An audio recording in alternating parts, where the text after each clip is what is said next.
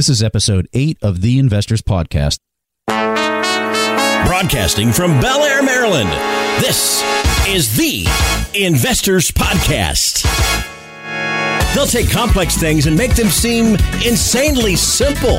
They make your boring drive to work feel exhilarating. They give you actionable investing strategies. Your host, Preston Pish and Stig Broderson. All right, how's everybody doing today? This is Preston Pish, and I'm accompanied by my co-host, Stig Broderson. And today we have brought on a guest of ours that we have been interacting with for the last couple weeks, and his name is Kalen Yablonsky. And so Kalen and Stig and myself have been interacting because Kalen is a search engine optimization expert, and he owns his own company called Inbound Interactive up in Calgary, Canada. And Kalen has gone through our Buffett's Books course and has read a couple of our books. And Kalen started asking us a couple questions whenever we were interacting with some of our interests, which were search engine optimization. And Kalen's questions were so good that Stig and I were like, we need to bring this guy on the show because he has got some fantastic questions. And we think that they're questions that a lot of people in our audience would really benefit from. So I'm going to go ahead and introduce Kalen, and what he's going to do is he's going to take control of this show right now, and he's going to run it, and he's going to be asking Stig and I questions, and so the roles are reversed today, and I hope everybody enjoys this. So, Kalen, go ahead and take it, introduce yourself, and then you can start with your questions. Sure. So thanks a lot, Preston and Stig. Digital marketing certainly is a good bartering chip for getting your investing questions answered. So like Preston said, I'm from Calgary, Alberta, Canada. I'm the founder of a small digital marketing company called Inbound Interactive. But more specific to today's show, I guess you could call me a value investor in training. And so I got started in value investing probably 6 months ago, something like that. And it was through just having conversations with my friends, my family, my colleagues about the stock market. And their sentiment seemed to be that the stock market was very risky, it was unpredictable, it was essentially gambling with your money. And that was a belief that I actually held for a really long time as well. And so one day I was kind of Googling something. I think it was related to pillars of investing or rules for investing. And I stumbled across a video by two really smart guys, which was the Buffett books. I think it was number 17, the 4 rules for Warren Buffett investing. And from there, I just dove right in. And it's been about, like I said, 6 months now of reading books, watching video series, and hopefully trying to get a handle on how to do this correctly. So I have a couple of questions here I'm really excited about. The first one is for someone who's just getting started with investing. And let's imagine that you have, say, $10,000 to $25,000. Where would you suggest that a person starts? There are a lot of options such as mutual funds, index funds, common stocks, bonds. Where would you suggest that a person gets started?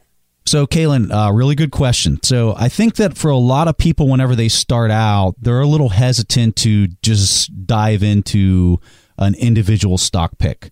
And to be honest, there's a lot of risk in investing in an individual stock pick, because if one thing goes wrong for that particular company, and let's say you put $10,000 into that pick, you could potentially lose a very large portion of that principal.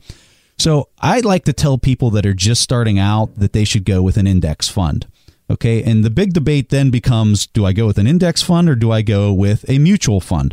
So many people, especially in the past 10 to 20 years, have all kind of use mutual funds. And the reason that people use mutual funds is because there's somebody that's actively managing the fund. And so psychologically you think, well, somebody who's managing it is obviously going to be doing better than somebody who isn't managing a fund and it's going straight off of an index. But here's what's interesting, and a lot of people don't realize this. 84% of actively managed mutual funds did worse than their index. Okay, and that was from a stat from 2011 that U.S. News Report did. And it's quite fascinating when you think about that. But the reason, and I think if you had to attribute the reason why mutual funds perform worse than an index fund, is because people, when you're a manager and you're investing other people's money, people tend to give you the money at the exact wrong time. Okay, so if I'm a mutual fund manager and let's say the stock market is really climbing and doing well, there's a bunch of people giving me more and more money to invest. And unfortunately, as people who understand value investing really well know, is that when I get that money at the wrong time, I'm actually having a harder time investing it and getting a better return. And then whenever the market would collapse, they're trying to pull their money out. And that's whenever I need the money as a manager in order to be buying it at a cheap price.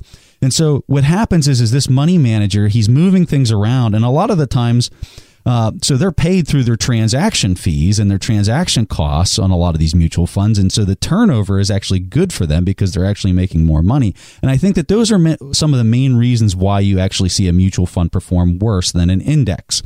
So, and sorry that this answer is kind of long, but this is a really important question. And this is something that I think is probably going to relate to people probably the most out of all your questions. So then the next question becomes, which index is it that I buy out of the ones out there? So in our show notes, we're going to have a link that goes to a U.S. News report that they did on the 25 best indexes. And there'll be a link. You just click on that link and it'll take you there. And the reason I really like this report that U.S. News did is because what they did is they broke down index funds specifically and ranked them from best to worst. Okay, and they used 4 factors in order to determine that criteria of how they selected the number 1 index and the number 2 index. How they factored this in is they broke it down into, first, the expense ratio. So how much are you paying in order to be in that index? So back in the day, whenever mutual funds were really popular, you might pay 1 to 2% or even higher in order to be a part of that fund.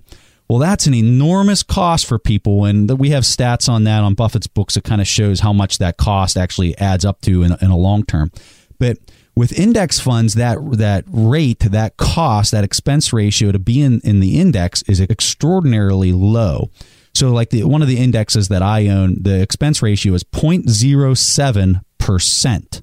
Okay, that's not 7%, that's 0.07%. It's extremely low. So in this, back to the point that I was trying to make. So there's 4 criteria that they used in this U.S. News report where they were picking basically the top 25 indexes. So the first thing that they weight is the expense ratio. The next thing that they rate is the tracking error.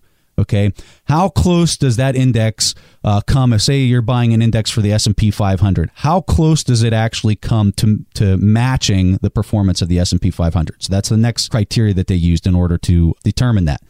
The next thing that they used was a bid-ask ratio. Okay, and what the bid-ask ratio is it measures the spread between the bid and ask prices of different various ETFs or indexes. Now, that might have sounded really confusing, okay? So how is that important? And it's important in this regard. If you have a fund that has a very large gap between its bid-to-ask ratio and it doesn't have a lot of volume, you could potentially get hurt whenever you try to sell that ETF. So this is a really important factor. A lot of people don't even realize that something like this exists, but this is something that's captured in this report that we have the link to on our show notes. And then the last criteria is the diversification factor. Let's say that you go to an index by, let's say, Fidelity, and I don't even know if Fidelity's index would be like this, but I'm just going to use that as an example. Whenever you would buy that index, which is being managed or being set up by Fidelity, they might have too much diversified money into, let's say, Apple. Maybe Apple is 10% of the portfolio, and maybe the next pick might be GE, and maybe it's a large chunk of it. So whenever it's offset that diversification inside of that index, you're not going to have a return that matches the actual performance of, let's call it the S&P 500. So that diversification factor is also played into this top 4 criteria that they're using for this U.S. News report. So really long answer. I'm sorry that I took so long. I might have maybe lost some people in there. But I think the important thing is for a first-time investor who's maybe not comfortable with just picking one individual stock pick, it might be good for you to get your feet wet, get into the market by investing in an index. And what you're doing is you're spreading your money across many companies. It could be up to 500 or 1,000 companies across that index, and you're not having a very high expense ratio. So, Preston, I have one follow-up question. Considering that an index fund is just a collection of common stock, can you use common value investing techniques such as looking at a PE ratio to find out whether an index fund is overpriced or underpriced? So the answer to that is absolutely. Whenever you're trying to value an index, it's actually a little bit easier, in my opinion, than individual stocks. And the reason that it's easier is you can take the PE ratio, which is the price that you pay compared to the profit that the overall index as a whole is producing. So let's say that the PE ratio for a current pick would be a 20, or for the index would be a 20. So that means you're paying $20 right now in order to get $1 of profit out of that entire index. Okay. So when you're trying to figure out what would be my yield or my return on that, the easiest way to figure it out is just take 1 divided by that PE ratio, which in this case would be 20. So 1 divided by 20 gives you a 5% return. So that's how I'm constantly reassessing the value of an index over time, as I'm constantly reassessing where that PE ratio is at in order to determine what kind of yield I think I'd get from it. Yeah, and if I can add something, I would definitely also say that another value investing principle is really understanding what it is you're buying. And you might think that if you're buying something like S&P 500, well, that's just a lot of companies. Or if you're buying an index mirroring Dow Jones, well, that's also just a lot of companies. But try also to think about which companies is it actually that you are buying. Because to a lot of these indexes, it actually requires quite a lot to be a part of. For instance, if you look at the S&P 500, this is the 500 biggest companies in the US. And it's actually not that easy to be a part of that. So you have 500 fantastic companies. Well, there might be some companies that are not performing as well, but you know that these companies probably have very good business models. So that will also give you some kind of security for the long run. Great. Okay. So moving on to the next question that I had. We recently had the opportunity to discuss the concept of dollar cost averaging as an investment technique. So the philosophy behind dollar cost averaging is really practical. However, what if a person is starting with a relatively large amount of capital, say $100,000 plus? Do they structure their payment plan so that it's $10,000 per month over the course of, say, 10 months, knowing that a large portion of their capital will be out of the market during that period of time? Or would you recommend they front load their investment with, say, $25,000 or $50,000? What is the best way to go about that? I think that to reiterate what Preston said before, I think it's very important that you get your feet wet in the beginning. So say that you have something like $100,000. I would probably just start out by spending $2,000, $3,000, perhaps $5,000 buying an index. And then I would see what my stomach will do the first time that the stock market took a dip. I think that would be my first advice. Simply to see how I would react. Because it wouldn't make any sense to say, well, you should front load it or do something when it turns out that you can't handle the emotions. So I think that would definitely be my first advice. And then I would probably also be looking at the price to earnings ratio. Okay, so I'm gonna step back, because the reason why you want to use the dollar cost average approach is because you don't want to look too much into whether or not the stock market is overpriced or if it's underpriced. You just want to have the average outcome. But in any way, even if you're a beginning investor, it is still possible to look at the PE for that common index. And if you're looking at something like a PE of 20 or 25, then you probably shouldn't pour all of your cash into the stock market right away. Let's take a quick break and hear from today's sponsors.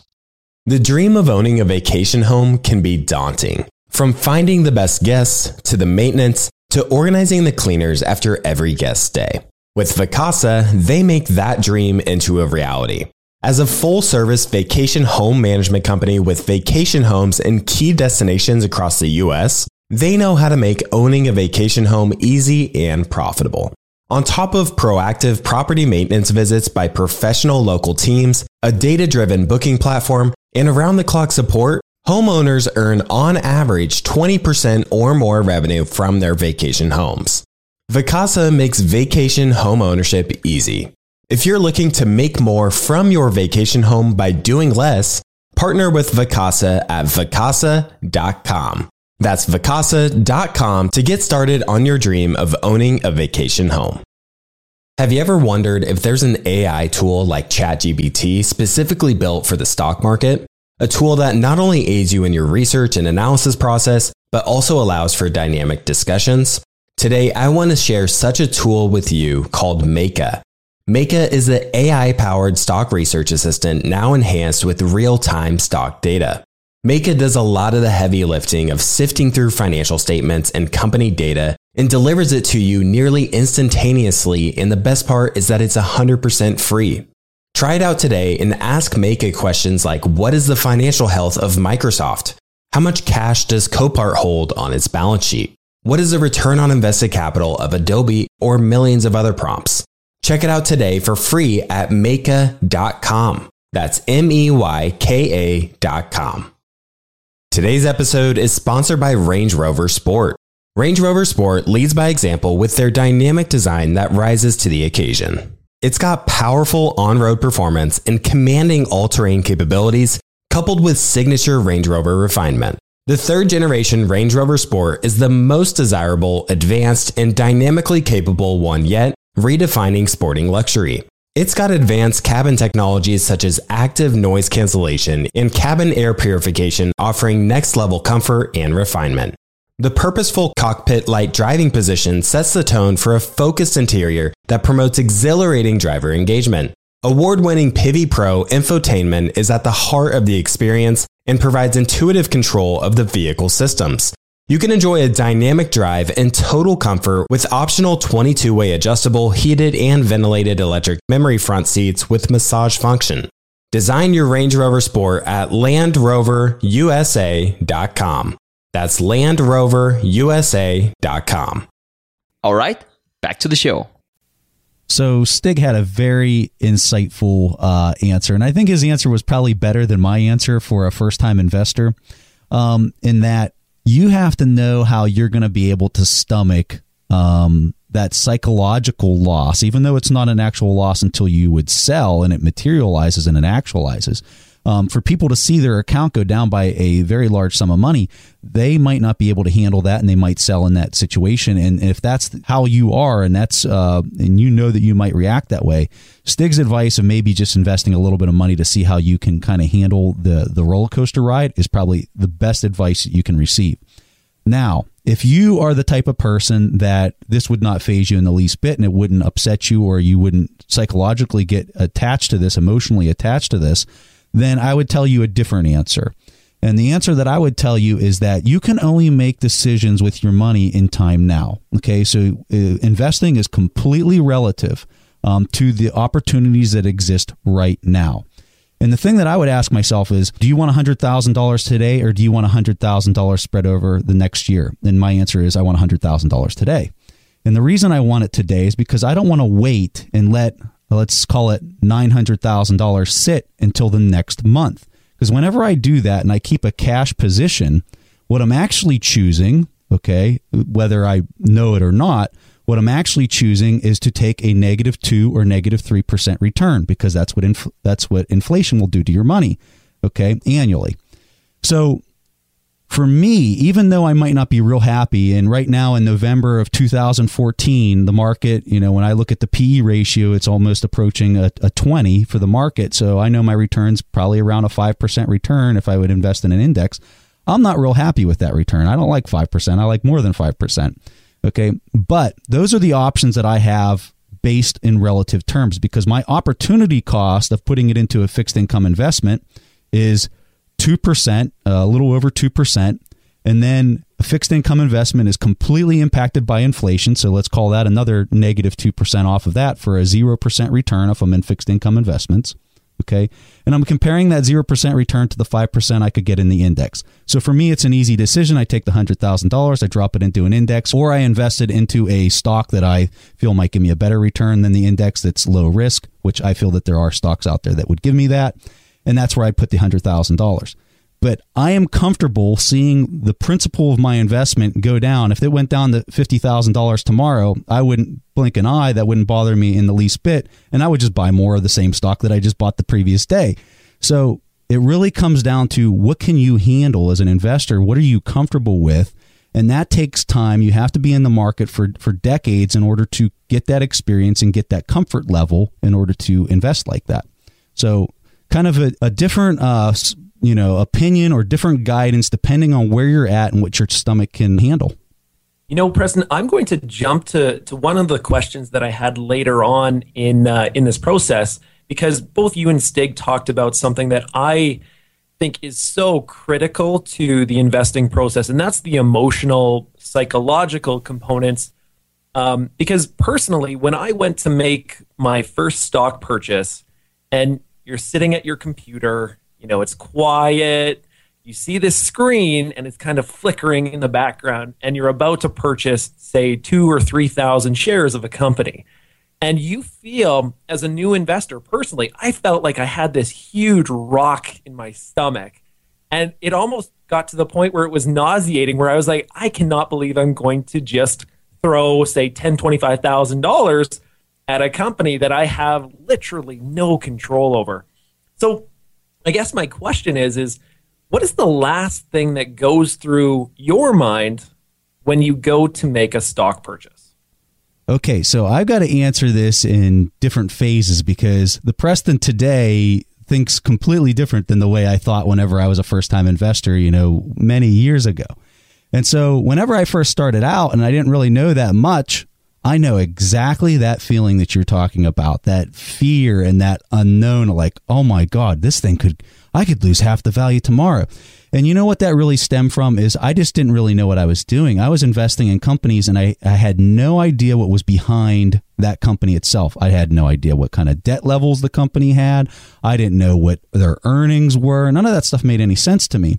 And so whenever I started developing more knowledge and I started understanding what it is that was behind that stock, the equity of owning a business and really kind of understanding that piece of it, that's whenever things kind of started making a turn and it started being a whole lot easier for me to pull the trigger on a $5,000, $10,000 purchase.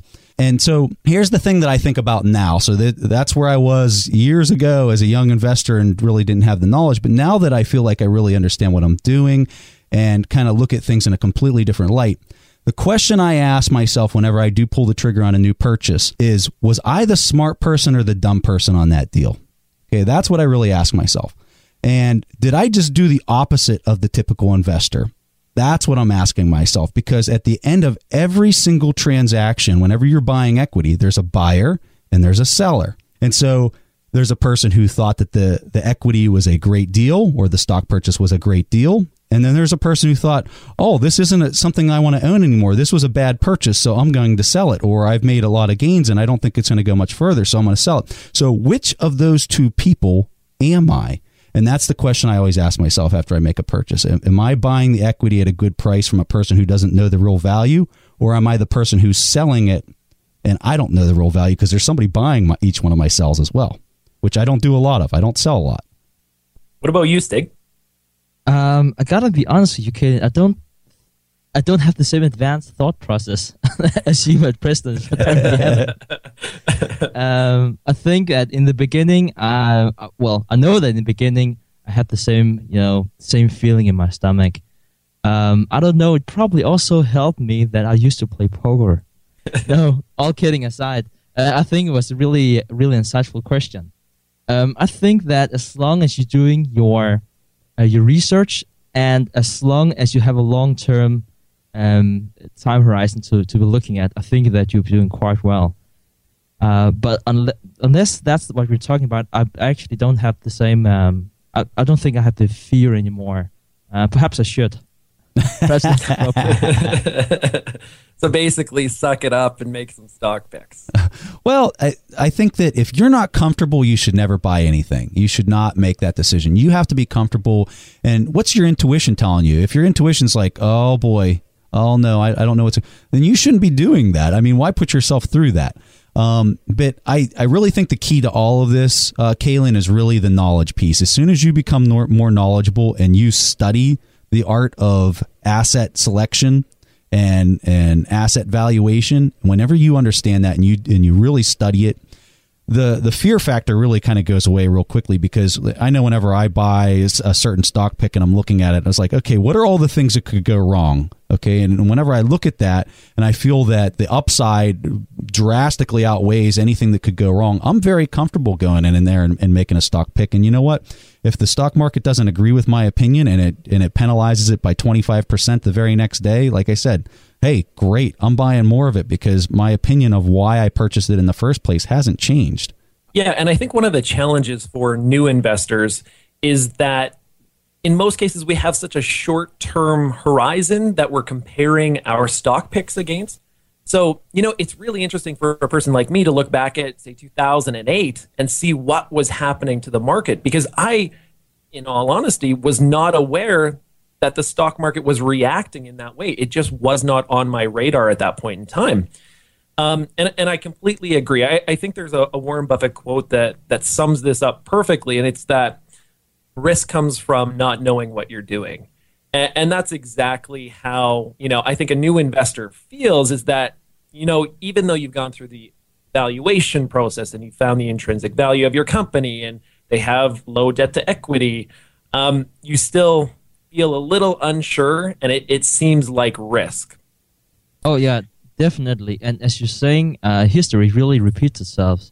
So if you're a new investor, I would definitely suggest that you would check out the returns that Warren Buffett had the last, I think it's 49 years since he bought Berkshire Hathaway, something like that, and see that in some years he lost 30% or something like that, and in a lot of years he did much worse than the S&P 500.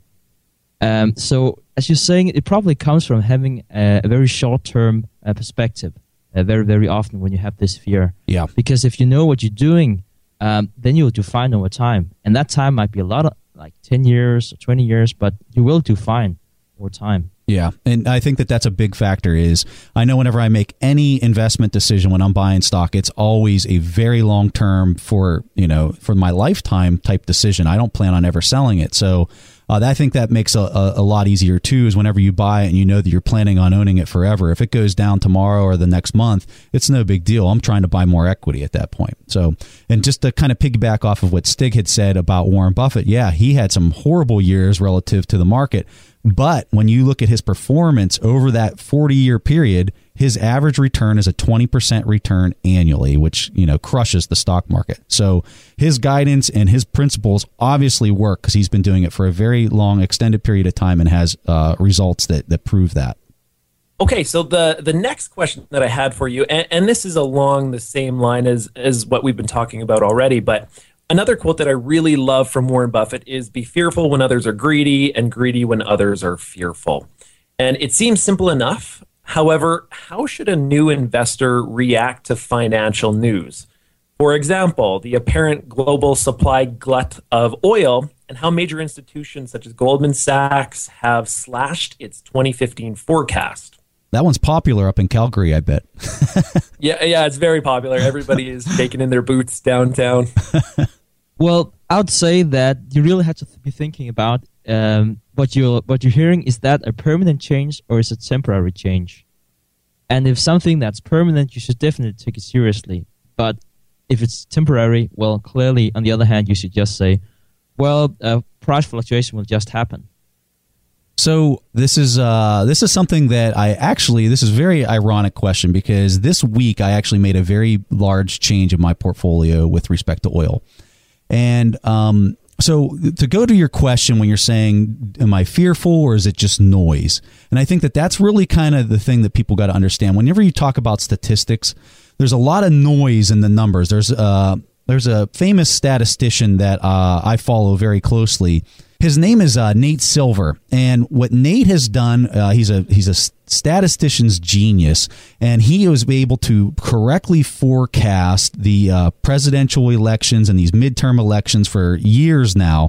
And it's funny because all these news networks follow him extremely closely, because his selection rate is that out of all the counties across the whole United States, he might miscall only 3 counties in the whole United States, which is just massive.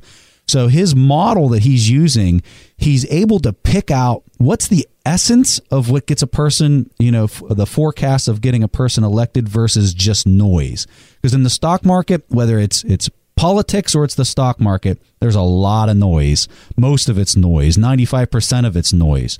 But sometimes there's that 5% where it's actually the essence of something that's changing in the way things are moving. So with respect to oil, I've owned oil in my portfolio for a very long time. I know back in 2008, I purchased Chevron, Royal Dutch Shell, quite a few picks that were paying very high dividends. I reaped the benefits of that for years now, about 6 years that I was reaping the benefits of that. And literally this week, I actually sold out of my oil positions. I hated paying the capital gains, but for me, there was a major shift, and I personally think I might be wrong, but I think that there's a major shift in the direction that oil is going, and I think that there's a lot more supply. And whenever you look at charts, and we'll have something in the show notes pertaining to this article that I read by a guy named Ben Castleman, who's also a reporter for the 538 website where Silverman has his stats. But on this website, the name of the article was "The Law of Supply and Demand Suddenly Applies to Oil Too." And he has charts in this article that shows the oil production in Saudi Arabia and the oil production in the United States. And whenever you go back to like 2004, you can see kind of those levels at what they're producing oil at. And if you look now in 2014, you're seeing a drastic shift in the amount of oil and oil equivalents that are being energy equivalents that are being produced out of the United States, to the point where it's more than double where it was over a decade ago, whereas Saudi Arabia is very slowly ramping up their efforts. So my personal opinion with this specific question is that we're seeing a change in the supply and demand of oil, and for that reason, that's why I am moving out. It's not because maybe they missed their quarterly earnings by 10 cents or the noise is what I'd like to call it, but I feel like there's a fundamental shift in the production levels of oil, and that's why I had moved out of it. So I think whenever you're answering your question, Kaylin, you've really got to be able to delineate what is noise and what is the truth and what is the essence of maybe something that's happening right now. I personally think that there's kind of a transition where when there's more competition and there's more demand in the market, the prices are going to go down and you might not have as good of performance. So that's why I slowly transitioned out of that position. Let's take a quick break and hear from today's sponsors. Kyle, you're connected with a ton of different investors and portfolio managers, and you're just really in the know on a lot of these things. How do you keep up with all the day-to-day headlines for your portfolio companies? Yeah, so I used to have a ton of issues with this, and that was until I started using Yahoo Finance. Really? What's so great about it? So Yahoo Finance is awesome. I have my whole portfolio entered, and I can easily see all the top headlines to keep up with the recent news, and each day you get an overview of the major global events that might be moving the market, so I'm ready to easily pounce on any opportunities that come my way. What else can you do on Yahoo Finance's platform? They also have a number of cool features, including a tool that lets you link all of your investment accounts, analyst ratings, and independent research, as well as the ability to create customized charts. Well, now I know that the audience is really going to love this one. And I actually see they have 90 million monthly active users. For comprehensive financial news and analysis, visit the brand behind every great investor, yahoofinance.com. The number one financial destination, yahoofinance.com. If you're looking for the right franchise concept at the right time, an iFlex Stretch Studio franchise is the business for you. iFlex is the newest franchise concept from the founders of The Joint Chiropractic. With over 200 licenses already awarded to our regional developers, there's never been a better time to own an iFlex franchise in your market. An iFlex Stretch Studio franchise offers its clients the best in professional assisted stretching for one affordable price in one beautiful location. Even the Mayo Clinic says stretching can increase flexibility and improve your joints' range of motion, helping you move more freely. Prime regional developer opportunities and franchise locations are going fast. Don't miss this opportunity to get into this rapidly growing health and wellness business from the founders of The Joint Chiropractic. Find out more today. Call 888-994-3539 or visit iflexpodcast.com. Call right now, 888-994-3539 or visit iflexpodcast.com. As many of you know, I love studying businesses and networking with business owners. The more I've studied businesses, the more I've realized that starting and scaling your business is easier than ever because of companies like Shopify. Did you know that Shopify powers 10% of all e-commerce in the US? Shopify is the global force behind Allbirds, Rothy's, and Brooklinen, and millions of other entrepreneurs of every size across 175 countries. Shopify is the global commerce platform that helps you sell at every stage of your business, from their all-in-one e-commerce platform to their in-person POS system. Wherever and whatever you're selling, Shopify's got you covered. Shopify even helps you turn browsers into buyers with the internet's best converting checkout, up to 36% better compared to other leading commerce platforms. What I personally love about Shopify is that it's the turnkey solution to kickstart and grow your business, and they are totally committed to giving you the necessary tools to succeed as a business owner. Plus, they have an award-winning customer support team there to help you every step of the way. Because businesses that grow with Shopify.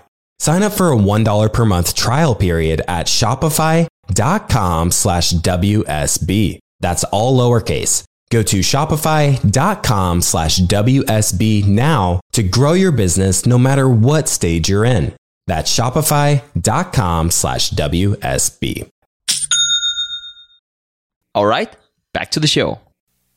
Wow, that was really insightful answer, Preston. Let's do this let's make this a Calgary special. I really like to talk about oil. I definitely think that you are right, Preston. I think that we see some kind of, I wouldn't call it a permanent shift, but we definitely see some kind of a shift, because clearly if we have a lot of supply and we have the whole shale boom and everything, so clearly due to the law of supply and demand, that would drive down the price. I'm gonna say I'm not that worried. But I also think it depends on where you invested in the oil industry, because the oil and gas industry is such a large sector. So you really need to understand what it is that you are investing in. But clearly, if you're investing in companies that is very dependent on oil price, like right now, I think that you might be hurt the next few years. I think that at least my strategy, and something that I would like to pass on, is you might want to consider investing in companies that is delivering services or delivering tools for these companies to exploit oil, because that's never going to change. That's not going to change the next 100 years. So when you have a sector that is very profitable, and the oil industry will still be profitable at the current level, and you have and they have a moat, they have something that they can do in the industry that is very big and might be competitive, but they still have a competitive advantage, I'm pretty sure you get decent returns for many, many years to come. So I don't know if that would calm you down, Kaylin, or not. Yeah, well, it snowed here very heavily last night, so I think regardless of what happens with oil, the Calgarians are going to be shaking in their boots. So, Hey, Kaylin, I want to add another point here. So whenever I was looking at the current performance that I kind of expected out of the picks that I had, these oil picks that I had, I found the performance to be very close, if not exactly the same as what I would get out of like an S&P 500 index. And so why would I assume risk in owning one of these individual picks that are highly exposed to that particular industry whenever I could transition that capital into something that's across the breadth of an index, or another pick that I feel would give me a better return, that opportunity cost trade-off that you're constantly doing. And that was one of the main reasons that I had transitioned, because I felt like my opportunity cost in another area was much higher than where it was in oil. And that's why I transitioned out. Okay, so my next question is just, I work a full-time job. And obviously, once you come home from work, you want to spend time with your family. Maybe you're going to cook dinner. And so you don't have a lot of free time necessarily to dedicate to, say, monitoring your portfolio or investing or investigating stock picks. So typically, how much time is a value investor going to need to invest in themselves and in the process to see a return on the stock market? So this is a question that I get a lot of the time, and I think my answer kind of surprises a lot of people, because they probably anticipate me to say, oh yeah, well, you got to look at it every day. I spend 3 hours a day researching and stuff like that. But really, the way I see it is a person should really focus on the quarterly results and look at the 10Q So really, that's once every 3 months. That's where I would focus a lot of my time and energy, is reviewing that for the companies that I specifically own. Now, from a day-to-day basis, I might not even look at the tickers on a day-to-day basis. I might look at that maybe once a week, twice a week, just to kind of see where things are at and what they're doing. But what I do a lot of is read the news. So if it's a company, if it's an industry, I will be reading that just to kind of see, just to kind of know what's going on. Does it necessarily relate to the business that I particularly own? Maybe not. But the thing that I think a lot of people neglect is, whenever they publish their quarterly results, what has changed from that to the next day, specifically for that company? Really nothing. Okay, you don't know until the next quarter's earnings report that comes out, when you see the income statement, balance sheet, and cash flow statement. Not for another 3 months. So what do you know that you didn't know the day before that you really have to be looking at and doing a lot of research on? And so what I would propose is that a lot of people probably need to look at it maybe a little less than what they're anticipating. But when they do get that new report, they do need to read that. They do need to understand what's in it and what the direction of the company's going towards. I'd say that if you had to prioritize your time, and we all had to do that, I would definitely spend much more time improving my general investing skills than spending time on watching, I wouldn't say necessarily the news, but just reading all these different reports and all these rumors about the companies that you're looking at. I definitely agree with Preston. The 10 Qs, that's really the key, because then you read the results from the last quarter, you hear what the management has to say, and then you should use the investment skills that you acquired to separate the noise from the reality. And when you do that, I think you're good to go. So that's Stig, that's a fantastic answer. If people would spend an hour a day learning more about accounting and learning more about their investment knowledge, opposed to reading an hour's worth of news on the noise, if we will, I think you would see people really have a lot more success than the person who's just watching Squawk Box all day and getting worried because they're hearing some random person's opinion. Okay, and this is the last question that I had for the two of you. And it's one that I am very interested in learning your answer to. It's, if you could go back in time to when you first started learning about value investing, what single piece of advice would you give to your former self? I'd definitely say don't swing at every pitch. I think that is probably that's probably the best advice.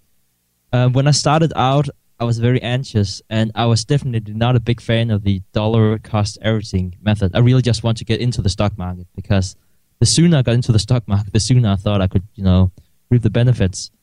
So whenever I found like a good stock pick, or what seemed to be a good stock pick, I would just go ahead and buy it. And that is a very, very, very bad advice. So I would say, I think it was actually Greg Pisani, which we had on a few weeks ago. He said that the best investment advice he ever got was patience. And that's really what this don't swing at every pitch is. You don't have to buy a stock every month, or you don't have to buy a stock every year even. You should just wait until you find a really good company at a really good price, and then go into that stock. I think that is the advice I would like to give myself. So I'm going to cheat. I know you said only one piece of investment advice, but I would actually give myself 2 pieces of investment advice. I needed a lot of help. I'll allow it. All right. So the first thing I'd tell myself is find people that are the best at what they do, people that you admire, and study them until you understand the essence of their decision-making process. Okay, that's the first thing I'd tell myself. And then the second thing that I'd tell myself is that stock investing is all relative to opportunity cost, specifically interest rates. Okay, when you finally understand that piece, that you're comparing at time now, you're constantly comparing what you own to, or the capital that you have, to what you could buy here versus over here. When you understand that it's all about time now and the opportunity cost to switch into a different asset, that's when you finally understand that you'll be on the right side of the wealth equation as opposed to being on the wrong side of the wealth equation. So, Kaylin, it has been just a blast having you on the show. I'm sure everyone in the audience really appreciates your questions because these were just fantastic questions. And what we're going to do right now is we're going to transition into one of the questions from one of our audience members that submitted it to our website. And this question comes from Scott Correa from New York, New York. And here's Scott's question. Hello, Stig and Preston. This is Scott Correa from New York City. So this question may invoke being kind of lazy, but what do you think about simply looking at the stocks that Berkshire Hathaway purchases and buying the same stocks for the same or a lower price? And a related question would be, what about buying the shares of Berkshire Hathaway, just buying the shares of Berkshire Hathaway? Because wouldn't that be getting the results of their research and judgment without having to do a lot of work? So, I'd like to know your opinions on this. Thank you very much. Fantastic question. I actually like to start out my answer with a quote. It's from Mr. Warren Buffett himself. He's saying that I don't look to jump over 7-foot bars. I look around for 1-foot bars that I can step over. I'm not necessarily saying that the strategy you are pursuing is the best strategy, but I'm definitely saying that if you can find a good strategy for yourself, there's not necessarily anything wrong with you not spending 2, 3, or 4 hours every day on your stock picks. If you can find a profitable strategy for you that works, then I definitely think you should do it, even though you only need to spend like 10 minutes a year to carry that out. But anyway, I was thinking about the same thing when I started investing, because I was just looking up the internet, I think, with the most profitable stock investor over time, and I just found Warren Buffett. And I saw that he was disclosing all his stock purchases, so I thought I should probably do the same thing. Well, the problem with that approach is, and not saying that you shouldn't do it, but the problem is that you are not really getting the benefit from Warren Buffett, or at least not the full benefit, because Warren Buffett, he has the ability, or he has the option to buy until unlisted stocks, and you probably won't have that as an investor. So, for instance, when he bought Heinz, he could do that, and yet it wasn't listed, so you couldn't do the same thing. So, I don't know, Preston, if you have anything you want to add. So, Scott, I'm going to say, Leonardo da Vinci says that simplicity is the ultimate sophistication. And your question kind of reminds me of that, because you're like, well, why would I try to mimic Buffett if he's already getting these fantastic returns? And, there's something to be said for that. Do I own stock in Berkshire Hathaway? Absolutely. But let me say this. I buy Berkshire Hathaway at times whenever it's most opportune based off the value at that specific point in time. So a lot of people know that Buffett owns Coca-Cola. So do I just go out and buy Coca-Cola because Buffett owns it? Well, the answer is no. And the reason why I don't buy Coca-Cola right now is because Coca-Cola is at a completely different price point and completely different valuation than whenever Warren Buffett purchased it 2 decades ago. Okay, whenever Buffett purchased Coca-Cola, it was at a completely different price point, giving him a completely different yield. And right now, Buffett's held it for so long that his capital gains are in the billions for Coca-Cola.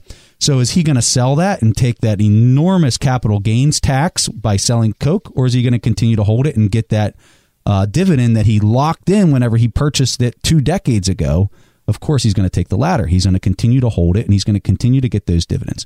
So like I was telling you earlier in my guidance to myself, if I could go back in time, is your investing is relative to time now. Okay, what opportunities are there right now that you can go out and capitalize on versus just mimicking or imitating somebody else's decisions that maybe they made 5 years ago? And that's really kind of gets to the root of, can I just buy Berkshire Hathaway? Absolutely, you can, but you have to make sure that you're buying it at the right time when it's giving you a good price and a good value. I might say that one thing that I'd like to do, at least when I started out, was to use Warren Buffett's stock picks as a hint to where I should start my research. I think that's another takeaway. I would take a brief look at the stock picks, and then I would go and look deeper into the best picks, picks that I really understood myself, and where my old calculation would say that it's undervalued.